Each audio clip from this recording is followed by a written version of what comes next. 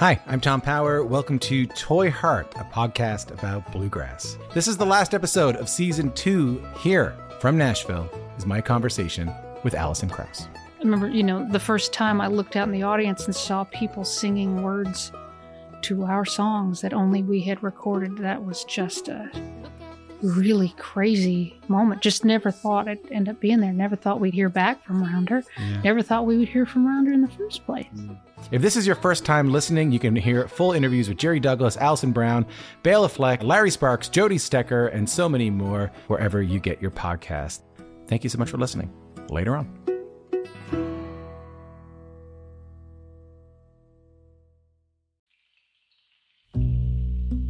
From BGS, you're listening to The Shift List, where chefs talk about the music that fills their kitchens, restaurants, and recipes. I'm Chris Jacobs. Matt Orlando is the chef and founder of Amass restaurant in Copenhagen's Resløv neighborhood, a somewhat secluded post-industrial part of the city that you can choose to arrive to by public ferry and walk right off and past Amass's garden that provides much of the restaurant's produce. Orlando opened Amass in 2013, and it's a relatively short distance from both locations of Noma, where he previously worked. Turns out he actually spent 2 periods at Noma. His first post was sous chef in the mid-2000s, but he departed briefly for New York with his wife, who's Danish, to take an opportunity as sous chef at Thomas Keller's Per Se. Longing to return to Denmark, however, he got a call from René Redzepi after a couple of years in New York, asking him to serve as Noma's first executive chef, a post he accepted and kept for 3 years prior to leaving to start his own restaurant down the street, an endeavor that Redzepi was characteristically enthusiastic and encouraging of. The result, of course, was Amass, a fine dining establishment located in a sprawling industrial warehouse covered in curated graffiti and proudly blasting often obscure and sometimes aggressive hip-hop. The juxtaposed restaurant is an extension of the chef himself, a San Diego native who grew up skateboarding and skiing amidst listening to the graffiti culture of Bay Area hip-hop legends hieroglyphics before taking up a distinguished career in fine dining.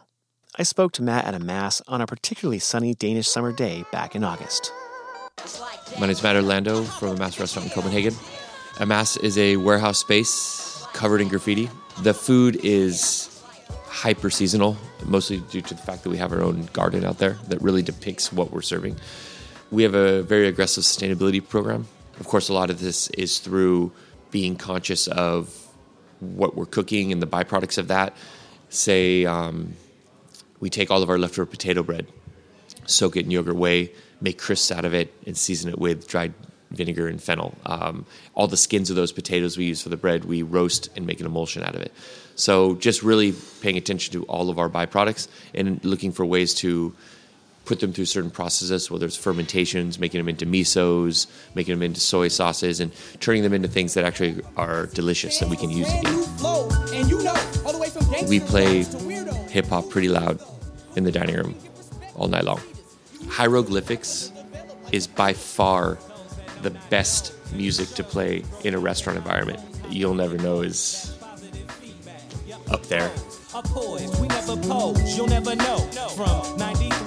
And there's something about their beats that they have a lot of really jazzy undertones, and it's just kind of that Bay Area style. You can tell everyone's super stoned high because it's just this rolling these beats and on the ears it just rolls. It's rhythmic. I had an interview with with a Danish journalist, and he asked me, he goes, I've eaten here 3 times. He goes, the music's pretty aggressive. It's yeah. He goes, is there a reason for that? I was like, it's not aggressive to be aggressive. It fits into the space and graffiti, and it creates a certain environment. The opening playlist at Amass when we first opened the restaurant, the lyrics quite aggressive. It was ASAP Mob, Coke and White Bitches. Pretty loud in the dining room. Tyga had a song called Molly that also played pretty aggressively in the dining room here. And I can't seem to find Molly.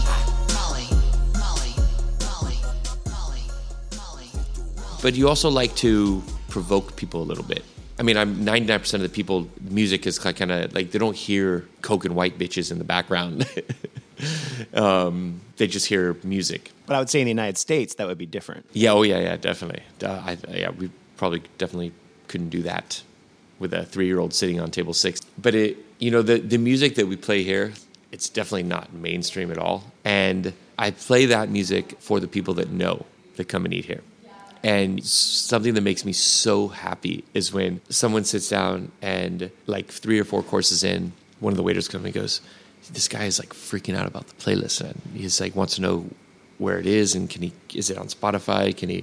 He wants to who makes it, and so I'll go obviously talk to the table, and it's like people our age. It's no one under 20. And they're like, man, I grew up listening to hieroglyphics, or man, I'm from New York, man, I listened to Woo my whole life. And it's just like, it's those conversations that I really enjoy. And we've had a few icons come through here in the last year. Madlib was in the house, must have been 5 months ago. And Madlib has done a lot of stuff from Wu-Tang. And he's done some remixes for RZA and GZA that are super obscure. And I have a whole Wu-Tang playlist, basically. And I have them on there. And I know it was like, he came in, I knew what time he was coming in. So I kind of restarted the playlist right when he came in. And they sat right by the kitchen, too. It was a 4-top. And so they're sitting there, and obviously it's a Wu-Tang playlist, so he's pretty into it. He's bobbing his head while he's eating. And then I knew when the track was coming on, and kind of the intro started to come in. Whether describe a facts are interrupted by quotes. It's called When the Fat Lady Sings, GZA. Puts the juice through amps. Rap generals run the troops in camps. And he puts his cutlery down, he goes. And then the track drops. Known as the A1 carrier. Anyone like he goes. Lifts his hands. He goes, head down. And he looks over the kitchen, and I'm standing there, and I just like nod my head to him, and he stood up, and he came in the kitchen, he gave me a huge hug, and he's like, this is the shit, man. What is this? How are you doing this right now? Is there any music that plays in the kitchen here or in the restaurant that's not hip hop? Yeah. I let the waiters have music for a few hours a day, and I'd hate to say it's 50% of the time it's like hairs stand up on the back of my. It's everything that I really, really don't care to listen to say it nicely. There's a guy, one of our waiters, Simon. He loves this artist Rasmus Seebach. He's like the poster board Danish male pop musician. Like, oh man, terrible. Absolutely terrible.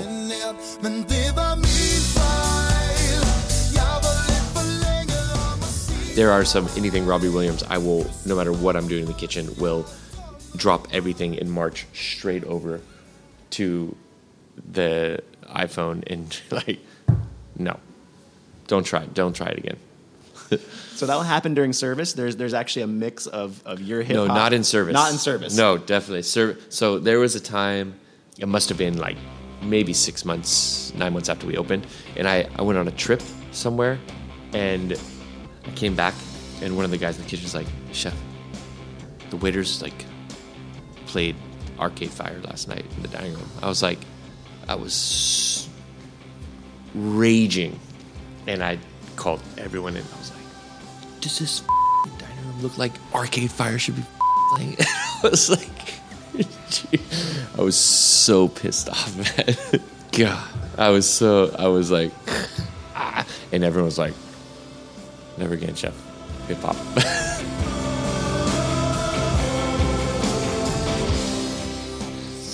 Oh man! But with that said, I'm also a huge reggae fan, and there's one of the chefs in the kitchen, Mike. He's from Scotland, and there's a lot of really good reggae that comes out of Glasgow. There's Mungo Hi-Fi. You got to check these guys out.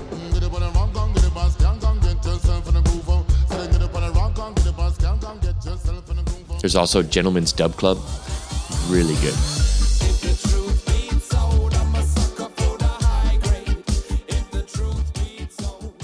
Bo, who's our restaurant manager, he is a huge metalhead. And so we have decided, and I mean, I don't mind metal at all. So Saturdays, our prep time is all metal. We call it Saturday Tool Day.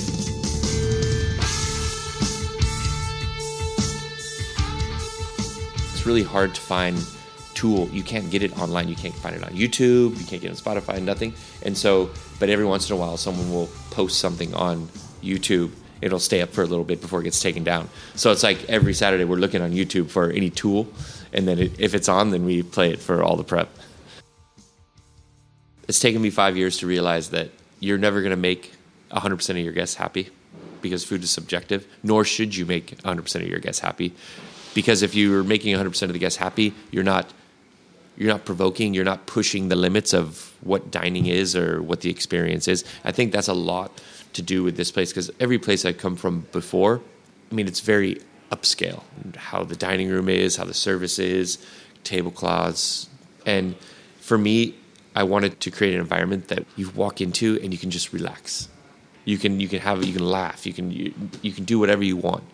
But the food that gets put in front of you is very high end. And so that experience, I don't think is that common. So you get really high end food in an environment where someone's talking about Coke and white bitches in the background, and and people are loud and laughing.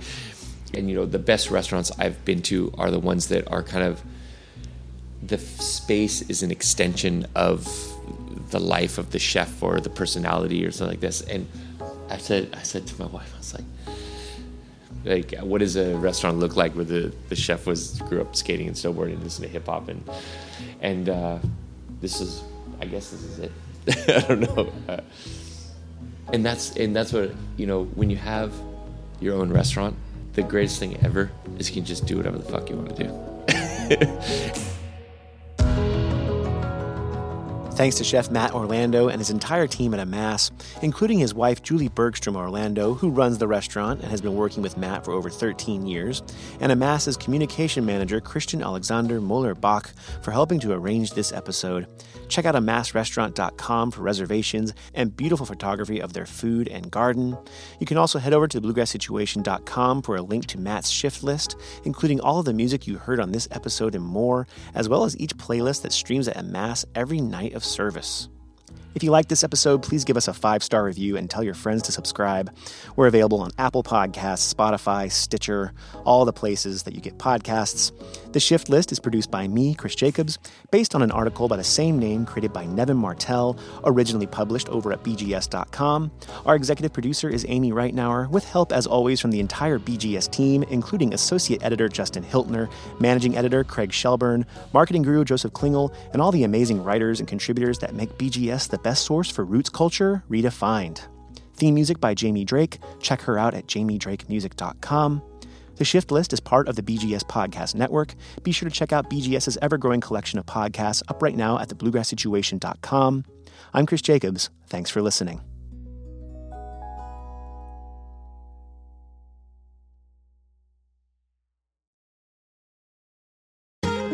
Hey, it's Cindy Howes and Lizzie No from the podcast Basic Folk, honest conversations with folk musicians. Basic Folk is truly changing the game with our well-researched deep dives that aim to empower the listener while fostering the folk community. I basically am writing worship music for youth group rejects. Maternal regrets and maternal guilt are universal. I try to make things that are beautiful and that are made with like a purity of intention. You can listen to Basic Folk on the Bluegrass Situation Podcast Network or at basicfolk.com.